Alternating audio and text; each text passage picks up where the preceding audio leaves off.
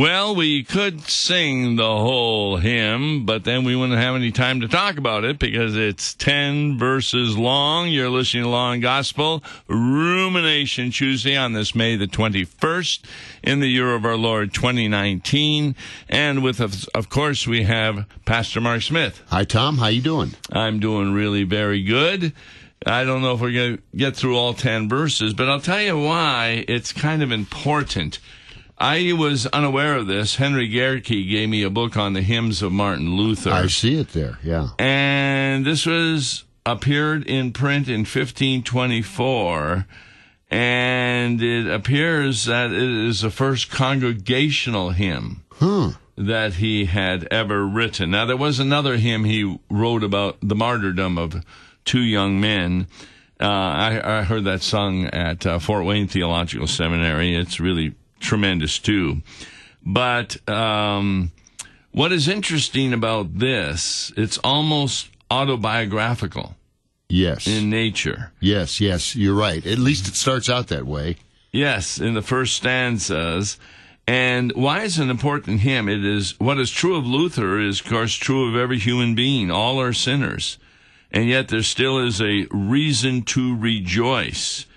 And the tune that is mainly played is one that is well suited for this. It is. No doubt about that.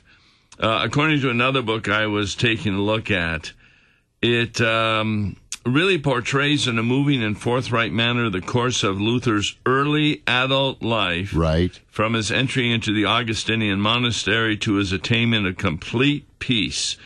And this particular article ends this way.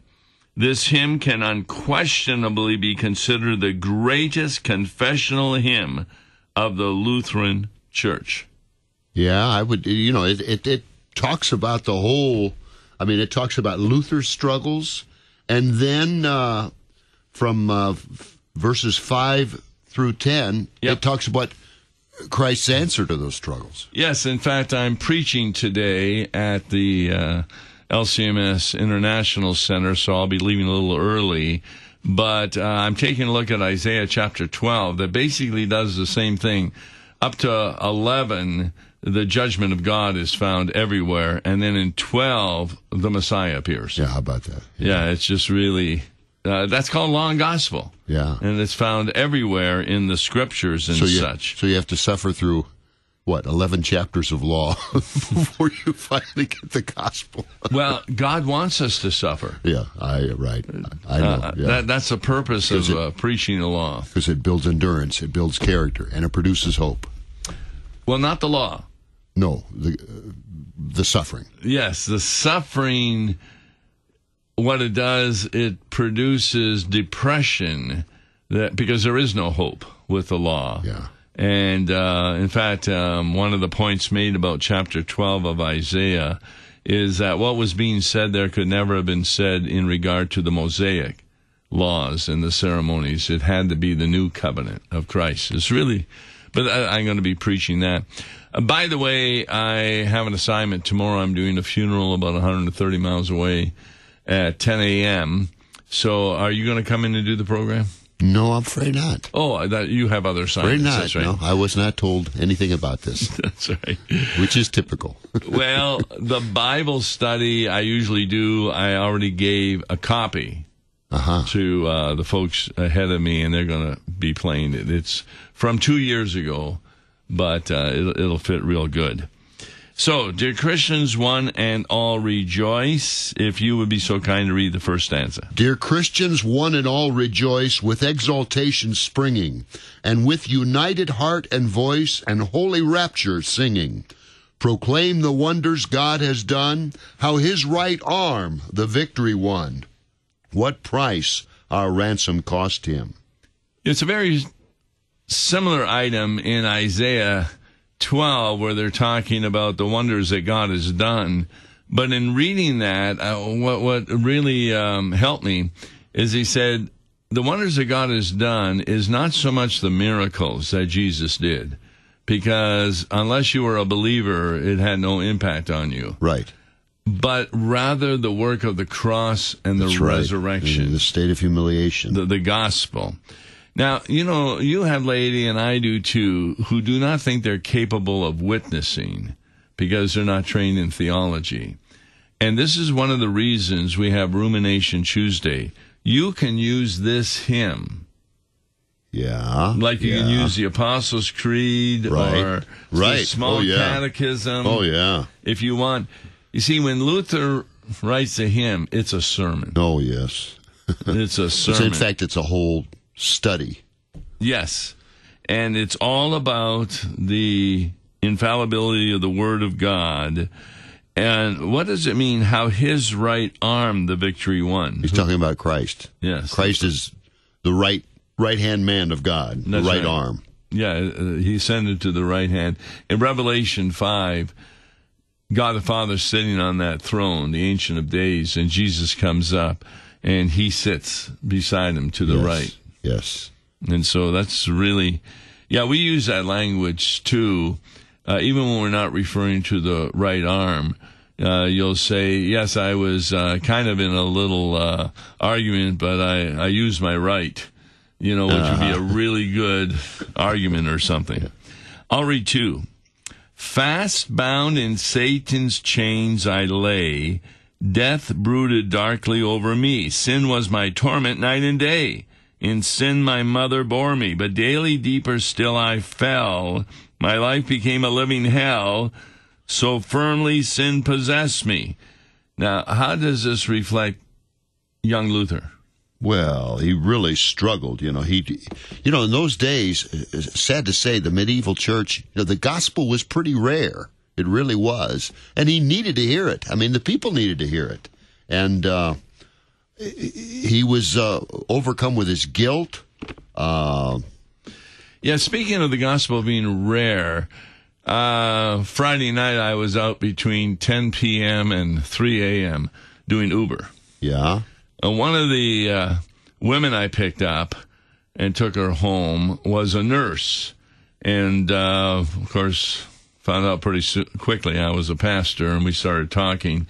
She had been in the Roman Catholic parochial school near South Lutheran High South. Oh, really? Is that right? Yeah, she lived right near it, and the school was there, too. And she said she left the church because she found one of these other churches, and they have praise songs and all this. Oh, yeah. But they did teach the Bible in a way that she had never heard from the Roman Catholic parochial school. And I'm sure you could probably point out some instructions by Lutheran pastors where they don't really... I heard a Lutheran pastor, you know what his annual instruction is?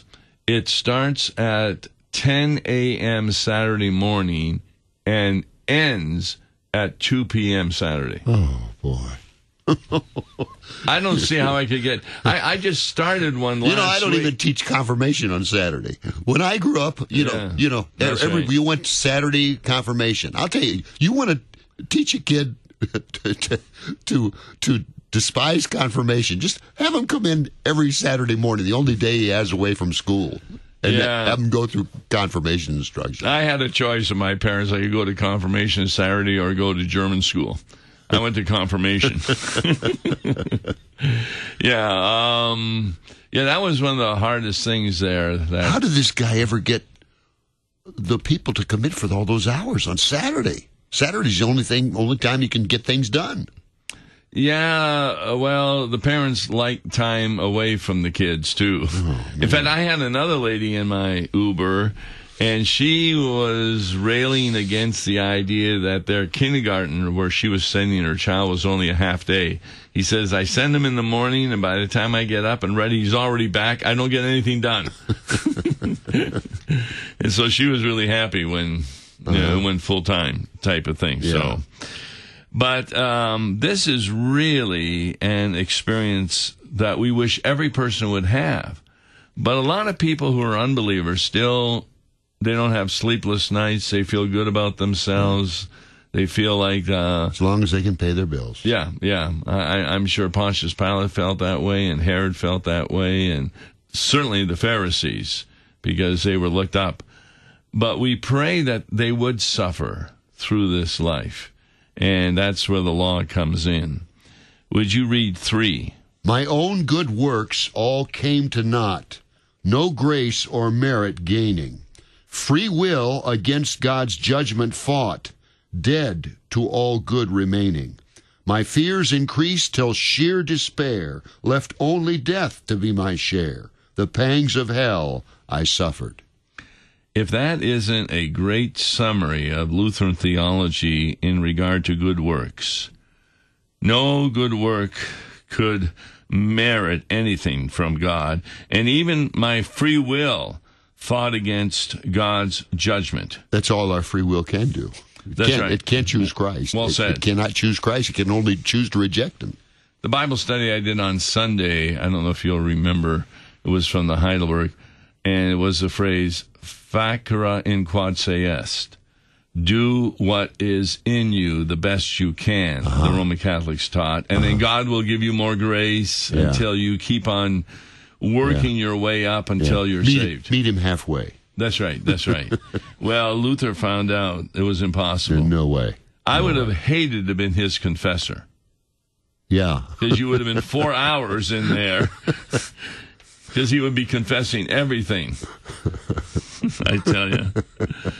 Yeah. Yeah, and, according to John Staupitz, in the Luther movie, he says, I've been your father confessor, and I haven't heard anything interesting at all. Yeah. compared to others. Well, what I often say is it's impossible for us to confess all our sins because the majority of them are sins of omission, not sins of commission. And because they're sins of omission, you're unaware of them. Oh, I know. But think, if you had to list all your sins of omission, think of that. You couldn't. It's impossible. Yeah, because... It'd be an endless list. Yeah. Because there's always something you could have done. Yes, exactly. And try and train your thoughts to not do a sin of omission. Oh, boy. All right. Read 4. But God had seen my wretched state before the world's foundation, and mindful of his mercies great, he planned for my salvation. He turned to me a father's heart. He did not choose the easy part, but gave his dearest treasure. And who is that? Jesus, of course. Yeah, Jesus is the great treasure. And that's really important to understand. You find Jesus everywhere. Now, for my sermon today, Isaiah 12, it's not obvious that Jesus is in that, but I found him a number of times. Because Isaiah uses phrases like the Holy One of Israel. Isaiah himself in chapter 48 refers to the Holy One of Israel not being the Father, but being the Son, God's Redeemer for us. Yes. And, of course, it's Jesus who's referred to. So you find Jesus everywhere. All throughout the Old Testament. But you got to really have a pastor who's trained in the original languages and such. Yeah, part of the thing I'm doing in the sermon is complaining against English translations that mislead us. And I giving a couple of examples. All right. 5. God said to his beloved Son, it's time to have compassion. Then go, bright jewel of my crown, and bring to all salvation. From sin and sorrow set them free, slay bitter death for them, that they may live with you forever. Yes, I'm kind of surprised that the Bible verses affiliated with this hymn at the bottom of the page are from Psalms, 2 Timothy, Galatians, and Romans. You could put the whole New Testament down below that. Right, the whole gospel. But also the Old Testament. When was it that the Father said to his beloved Son, bring salvation to all nations? I believe it was... Genesis 3:15. Well, true, but the Father speaking specifically to the Son is Daniel... Oh, Daniel. 7. The Ancient of Days says to the Son of Man, go to the world to redeem it. Yeah. Daniel, you say Daniel 7? Yes. I'll have to look that up. Oh, it's tremendous. You got the Ancient of Days, and then in Revelation 1, Jesus is described like the Ancient of Days in Daniel 7.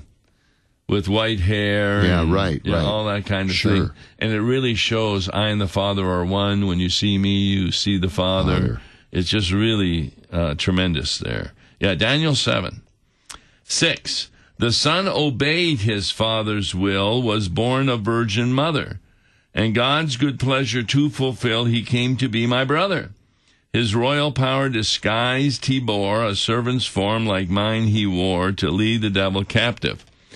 In the first Admiral instruction I was giving this past week, I said, have you ever thought about Gabriel's attitude when God says, by the way, I want you to go and see this woman in Judea, and here's what I want you to tell her. And Gabriel looks and says, tell her what? That she's going to have a child without a man. And that was Gabriel to Mary. Yeah, right. Yeah. Right. Yeah, the Bible is not sensible at all. It just isn't. You tell him, Tom. Yes, you have to have faith to understand. God-given faith. God's the only one that gives you the faith to the understand. Pharisees and scribes, some of them had it memorized, and yet they crucified him. Yeah. So even knowing the words, there's two levels, I believe. You have to have the right interpretation, but more importantly, you have to have the right application. So the interpretation comes from Scripture, interpret Scripture. The application comes from the use of law and gospel type of thing. God-given. God-given, yes. 7. To me he said, stay close to me. I am your rock and castle. Your ransom I myself will be. For you I strive and wrestle. For I am yours and you are mine. And where I am, you may remain. The foe shall not divide us. I like the way... It gets very personal there, doesn't it? Yes. You stay close to me. I'm your rock. I'm your castle. Remember the great phrase by Professor Nagel, who said, who's running the... verbs. Yes, and here is interesting. For I am yours and you are mine. He doesn't say, for you are mine, therefore I will be yours. Yeah, no, that's right. In fact, that's how the Ten Commandments start. A lot of people think the Ten Commandments are meant what to do to make God our God, but he starts off in Exodus 20, I am the Lord your God. Your God. You want proof? I led you out of the land of Egypt. Yes. Therefore, when you have that relationship with me, you will not want to have any other gods before me. You'll not take my name in vain. Those are future indicatives. Yes. Those Yes. aren't imperatives. Yes. They become imperatives and law because of sin. Mm-hmm. We just don't like it. I'll read 8. Though he will shed my precious blood, me of my life bereaving, all this I suffer for your good, be steadfast and believing. Life will from death the victory win. My innocence shall bear your sin, and you are blessed forever. Okay, who's talking there? It's Jesus talking, saying how Satan will shed, Satan and his cohorts will shed his precious blood on the cross. I have a different thing. You do. Well, he just finished saying the foe shall not divide us. And then he goes on to say, speaking of the foe, though he will shed my precious blood, me of my life bereaving. Yeah. So isn't that talking about Satan and his enemies shedding Christ's precious blood on the cross? Yes. I took it to mean God the Father will shed my precious blood. Well, I understand what you're saying. Yeah. Because God did put him on the cross. That is true. But he just finishes talking about the foe. Yeah. No, I think your point is better than mine. Of course. Yes. Oh great For one. once. Oh, great one. Yeah. But a lot of times I'll ask the question, who was responsible for putting Jesus on the cross? Yeah. And a lot of people say, well, it's my sin and such. Others will say the devil. But the one who is really responsible is God the Father. God, right. Yes. That's right. 9. Now to my Father I depart, from earth to heaven ascending, and heavenly wisdom to impart, the Holy Spirit sending. In trouble he will comfort you, and teach you always to be true, and into truth shall guide you. Now he's talking about Pentecost. See? He's talking about his ascension, which is coming up, and in other words, he's talking about the whole Apostles' Creed, right? Exactly. Where he's ascended into heaven, yeah, and then the third article is about the Holy Spirit that he's sending. What does he refer to the Holy Spirit that he's sending? As another... Holy Spirit saying, in trouble, he will comfort you as a comforter. Exactly, right. As a comfort. In fact, Isaiah 12 does that very thing. It says, because of the Messiah, God's anger turned to comfort. Isn't that interesting? Yeah. And see, that's the task of the pastor. A person comes in. I've learned to be quiet and really hear what they think their problem is. Yeah. Because the first few minutes, that's not really it. Right. It's just part of it until you get to the point where, okay, this is what's really bothering me.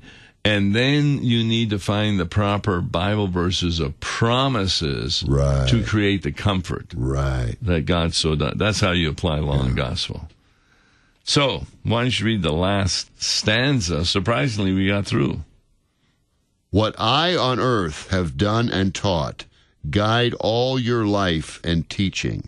So shall the kingdom's work be wrought and honored in your preaching.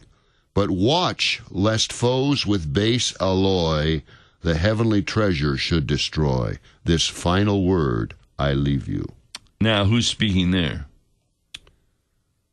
Let me think now. What I on earth have done? I think that's Christ. Yes. Yeah. And to whom is he speaking? He's talking to his disciples. No. Well, all of his disciples, including us. Listen to this. What I on earth have done and taught, guide so all shall the kingdom's work be wrought and honored in your... preaching. Oh, he's talking to pastors? He's talking to Luther. Oh. This is what makes this autobiographical. Oh, I see. So shall the... He talked to Luther in the first verses. But watch less foes. Yeah.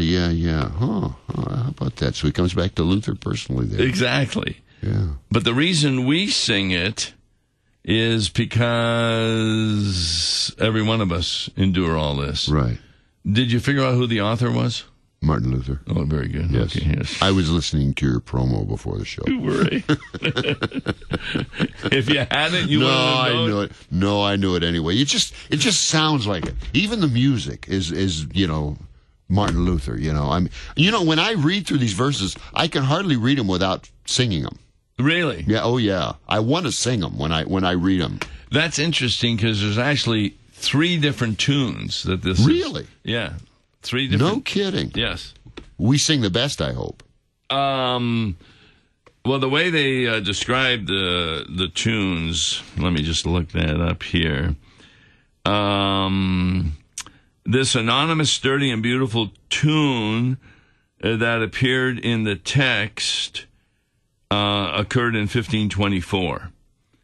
But there are 2 other ones that also did occur, but they're not as well used. This one seems to have something in it that makes you really want to sing it. Yeah, that's right. I agree. I know what they're talking about. Yeah. It's got gusto.